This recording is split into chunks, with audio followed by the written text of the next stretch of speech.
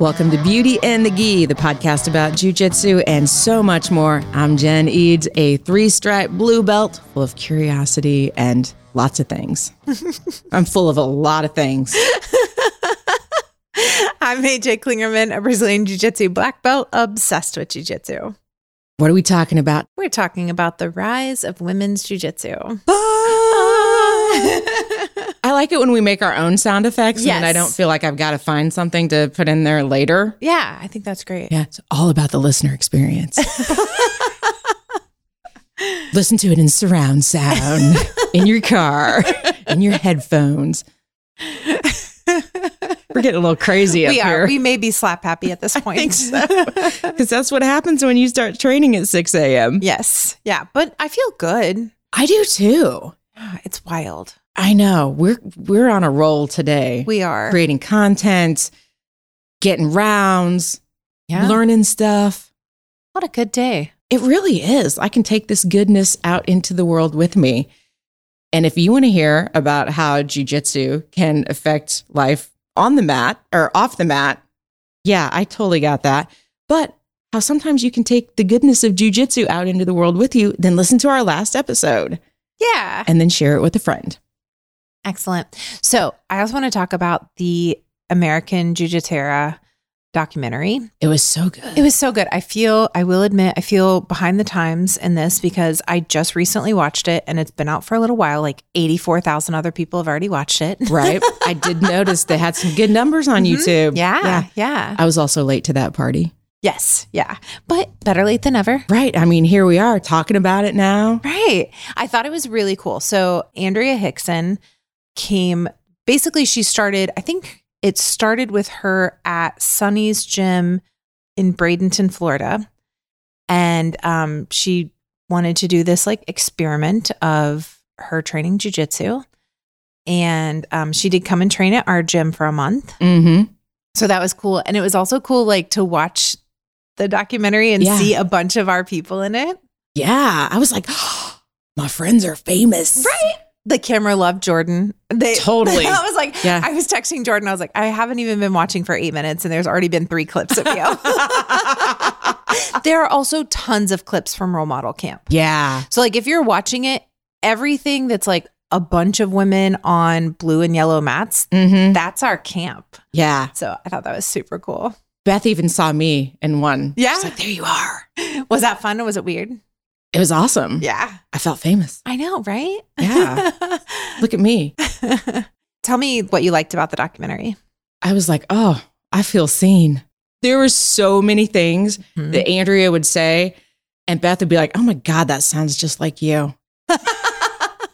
Like things like, why am I crying on the mat? Or just anything that has ever come out of my mouth, especially regarding frustration. Yeah. It was like, oh, yeah. And it's really nice. It's like when you hear a song and you're like, oh, this person gets my soul. It's like they live in my head. That's to very watch cool. that, it was like, oh, it's so relatable because I have had those same conversations numerous times. Even the good stuff too. Like it wasn't all just the, I'm going to beat myself up and replay this round in my head a million times. Like it was the really good things and, the community. And there were so many things that were just so relatable. And I got to see my friends. Yeah. It was really cool. It was cool. One thing that's really important to me is to spread the love of jiu-jitsu. Yeah. When we very first started this podcast, I was like, I want to make sure that people listen to our podcast and want to do jiu-jitsu. Exactly. Because there were some other podcasts that just felt so negative about it. And it's like, why would you listen to that and think, yeah, I should do that? Yeah. And I never wanted it to be like that. I wanted it to be like my best friend would listen and she'd be like, okay, I'll do it, Yeah. And so there's a point in the documentary where she starts talking about how she dreads going to class. Yeah.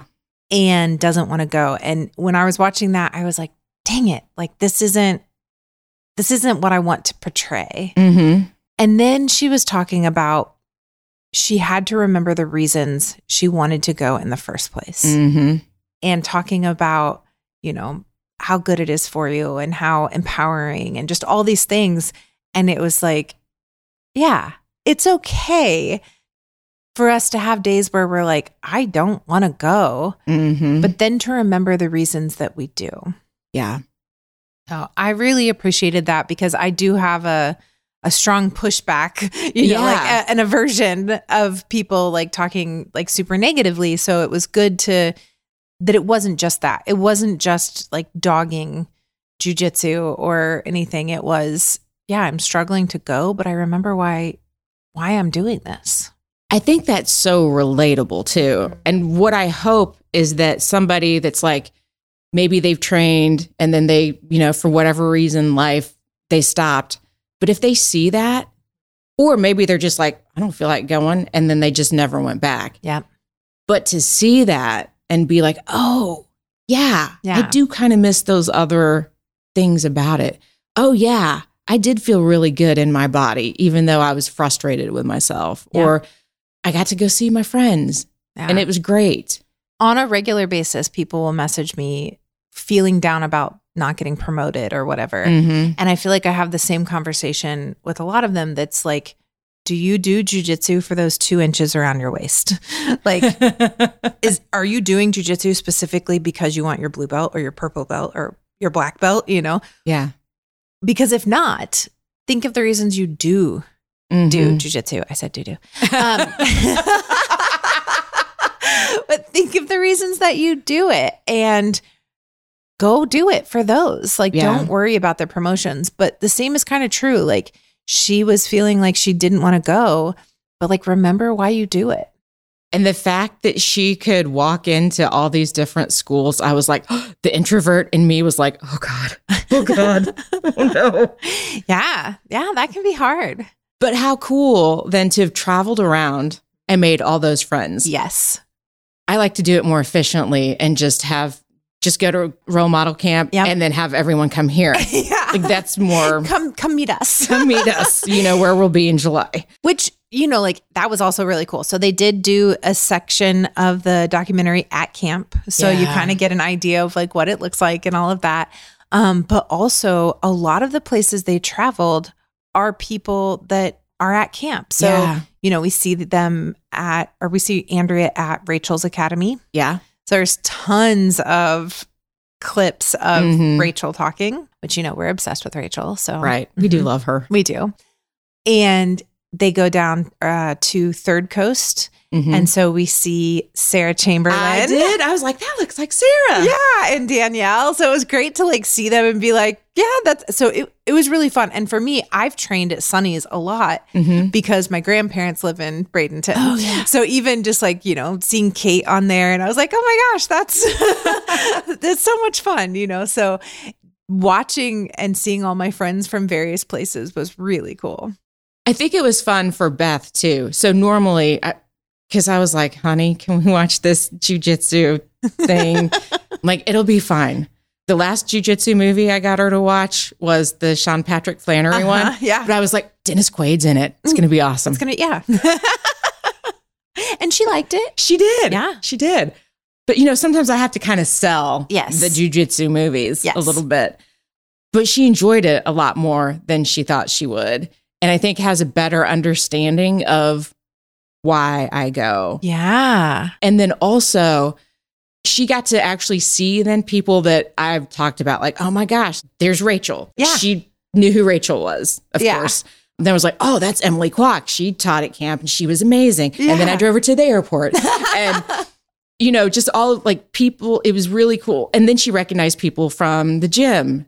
And so I think that having some of those connections made it fun. And it was really fun for me to watch it with her. But to see her kind of get, I think, a better understanding. And then some of the stats. Oh, yeah. I thought that was so cool how they kind of weaved in the stats from the survey and like just the whole narrative of it. Like it was really well done. The editing nerd in me was like, oh my God, how long did it take them to edit this? Oh my gosh, I can't imagine. That is so much footage. But it just really well done. Yeah. So shout out for the editing.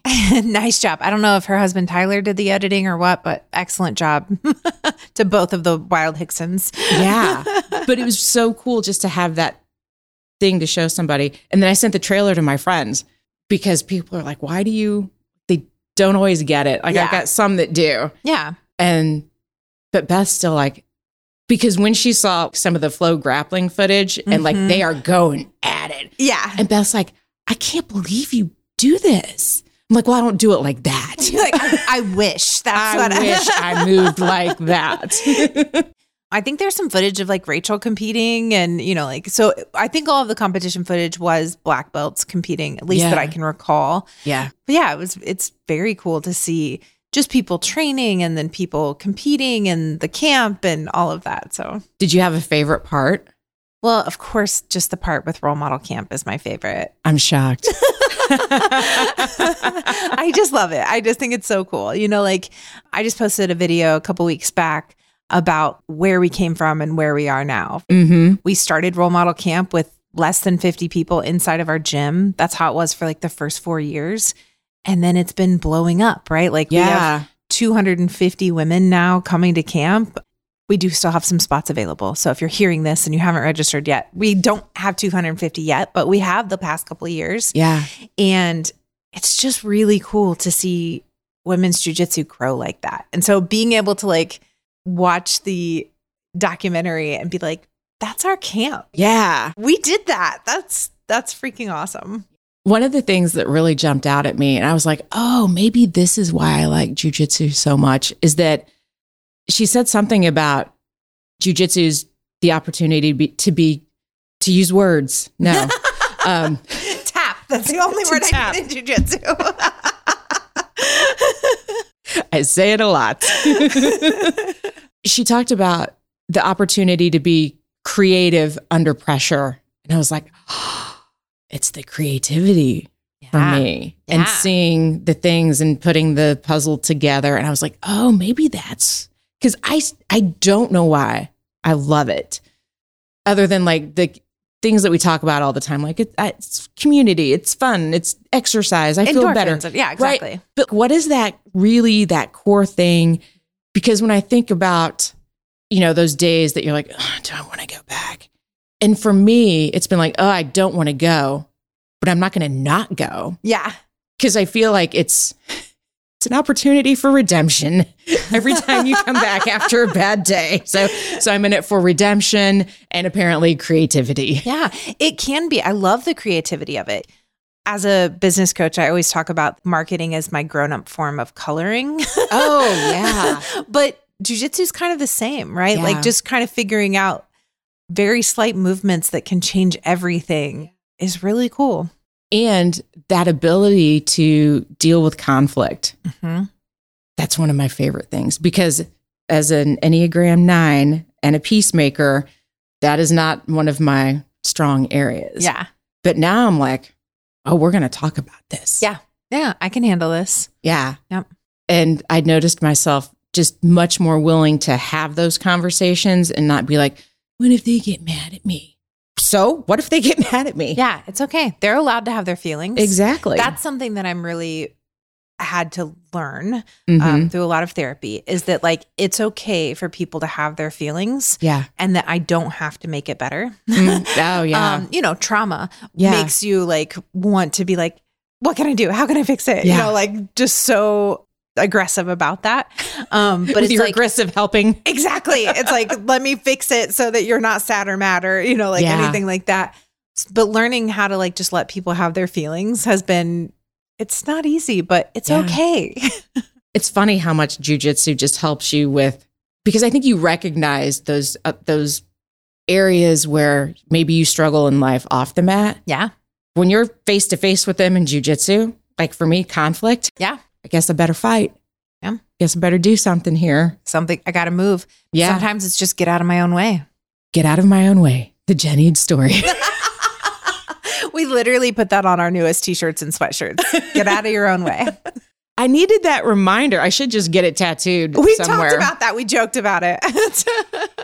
That's the next one. The other saying that's on our t-shirts is let go of what doesn't serve you. That's a good one too. Sometimes you're holding on to grips and it's like, yeah. Spider is such a great example where you're like holding the leg and they've let go of your sleeve.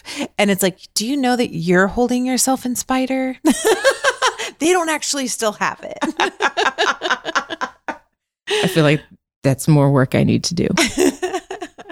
But just in general, like I actually started jiu-jitsu in 1999. The late 1900s? The late 1900s. That was the first time I did jiu-jitsu. I can think of one woman that I had met that did jiu-jitsu for a very long time. I remember the first purple belts I ever met, which of course were men, but they were like gods. Like, it was royalty that there were purple belts in Indiana. Are you kidding me? And now we have multiple purple belts in our gym, and women running a gym.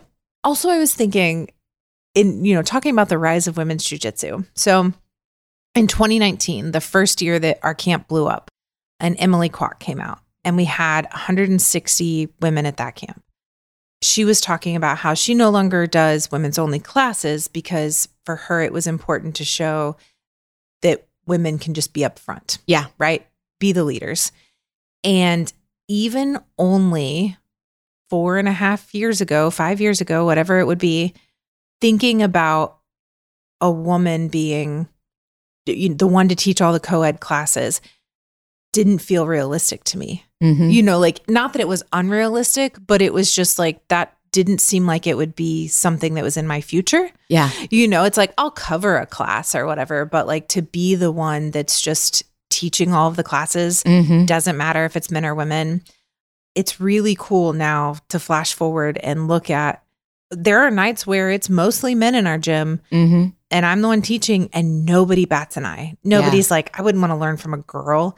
And if they were like that, they didn't stick around. So right. Good riddance. But I just love that it's not what it once was where women were looked down upon. I mean, I'm not saying it isn't that way in some places. Right. But in general, women are really rising up and teaching co-ed seminars just as much as men are. And I don't know, it's just really, really cool to see how much women's jiu-jitsu has grown and the platform that they now have. I really liked seeing all the different women from just around the country. It was so cool that you could go to a gym and there's going to be women training. There's going to be women teaching. There's going to be women running the gym. It was really cool to see that because that does feel like it's come a long way. It has. And I know, like I said, there are still lots of places where that's not the truth. Yeah. And, Role Model Camp is a great example of a place to go if that's your story. Yeah. Right? We have so many women come where they're like, I'm the only woman at my gym. Or maybe it's me and one other who never shows up or something like that. Yeah. Nicole is a great example. Yeah. When Nicole first started coming to us, she was the only girl at her gym and only training with giant dudes. And, but because she then found a community with us, she was really able to spread the gospel of jiu-jitsu. Yeah. And when women would come in and try it, she felt more comfortable welcoming them in and helping them improve and all of that. And now she has women to train with. Yeah. Somebody has to start the way. Somebody has to lead from the front. And because of communities like Role Model, I see that trickle effect. I see, those waves in the pool or whatever. Yeah. I think with this movie too, having something if I'm talking to somebody and they're like, what do you do exactly? Why? They just don't get it. Yeah. Go watch this. Yeah. And then I feel like there will be women that see that. They're like, wait, this is even a thing that I can do. Because I think really, had I not met you, number one, I'd be like, I don't even really know what jiu-jitsu is. And then if I did know what it was, I'd be like, there's no way in hell I'm going to do that. Why would I do that? Yeah. Yeah. I remember I was in a speaker and authors mastermind and one of the women was like, I'm not like you. I couldn't do that. And so afterwards I posted a picture of, there were probably 15 of us in class. And I was like, in this picture, there is a stay-at-home mom. There's a doctor. There's a lawyer. There's a scientist. There's, you know, like we are from ages 15 to 55, you know, like just going on and on about like how different we all are, how different all our backgrounds are. And we can all do jiu-jitsu. Mm-hmm. It's very adaptive. You can figure out what's best for your body. Whatever. You can train with injuries or, you know, ailments or whatever. Mm-hmm. It can be. Something else that jumped out at me was the stat was much higher than I thought it would be on how many women had competed. Yeah. I was like, oh. Yeah. Where are they? They're not Masters 5. That's a great question. I mean, we're all trying to get more women to compete. Oh, they're all young. That's not true. They're just spread out. True. Right? So true. Right? Yeah. Because it is harder as a woman in general, harder to get matches. Definitely. Because we are a smaller group still.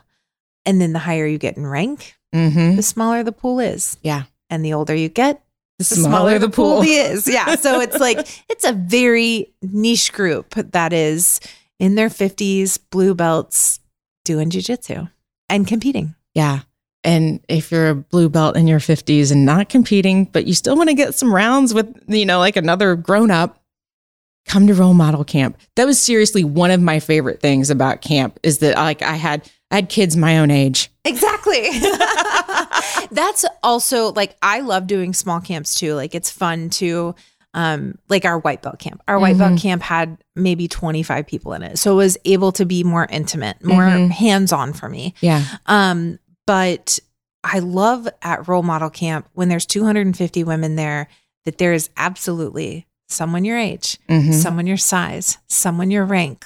There's such a big variety of people. I just think that's really, really cool to, you feel less alone in jiu-jitsu. For sure. Yeah.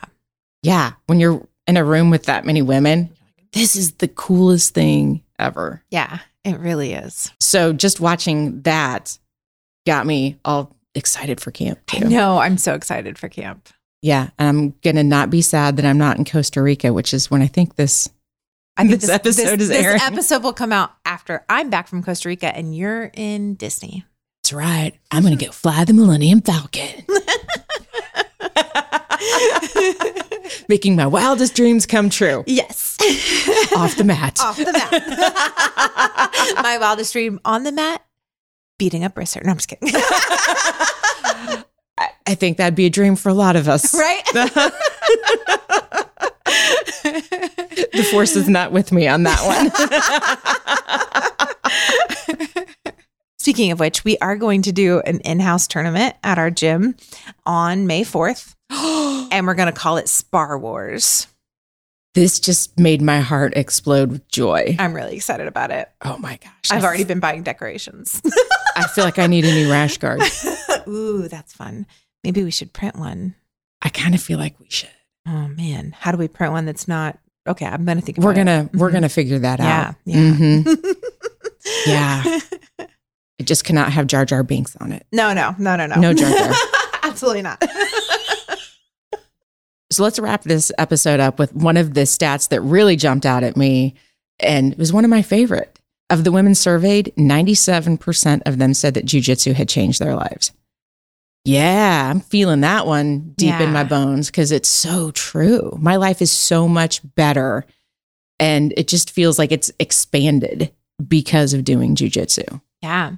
About a decade ago, there was a survey that went around to a bunch of black belts that was like, would you give up your black belt and everything that came with it, you know, like every friend you made, every memory you made through jiu-jitsu for $1 million, for $5 million, for $10 million? And there wasn't a single black belt that was like, I would give up everything for this amount of money. Or like jiu-jitsu and the relationships and the, you know, memories and all of that are worth more than any price tag. And I think that stat really shows that too. Like 97% of women say that it has changed their lives. Yeah. We do a thing at Role Model Camp that I don't want to get into too much because being there really, you need to be a part of it to really get it. But we talk about like jiu-jitsu saving your life. Yeah. And lots of women say that jiu-jitsu literally saved their life. And not typically from the standpoint of having to defend themselves, but from the standpoint of having to defend themselves against themselves. You know, like the mentality of it, like whether it's the friends that they make and the community that they make that like pulls them up out of the gutter, or, you know, feeling like that they're not worthy or good enough, and like coming to jiu-jitsu and realizing how strong and capable they are. And it just is extremely powerful to see how much it can benefit someone's life. Yay, jiu-jitsu. If you're not doing jiu-jitsu, this is your call to action. It is. Find a gym. It's time to start. I mean, people start at camp. Absolutely. Every year someone starts at camp. At least one person, but usually a handful. Yeah. So if you're thinking about it, do it. Come hang out with us. Yeah. I can guarantee you, no matter if you're starting jiu-jitsu at camp or you're a black belt, it's going to be one of your favorite weekends of the whole year. It is for me. Yeah, mine too. Yeah. Absolutely. All right, friends, thanks for tuning in. Share this episode with a friend that needs to hear it. Share the American Jiujiteira documentary with a friend that needs to see it, so maybe they can see themselves on the mat. And connect with us on Instagram. That's where we're hanging out at Beauty and the Gi Podcast. And I'm on there at Brassy Broad Jen. And I'm AJ Klingerman everywhere you go except TikTok, where I'm roll_model. Follow me so I can do live videos. And if you haven't already, go check out our YouTube channel, because we are now consistently posting videos every Saturday where you're going to see some cool new move. And what we did today is we're showing you what you might be missing in that cool move. And then you'll know it. Done. Done. Then you can use it on all your friends. Yes. And maybe not beat yourself up for not getting the move. Not that I've ever done that. So yeah, go to our YouTube channel, subscribe there, and we will see you on the mat. Beauty and the Gi is a production of the Brassy Broadcasting Company. And brought to you by Role Model Grappling.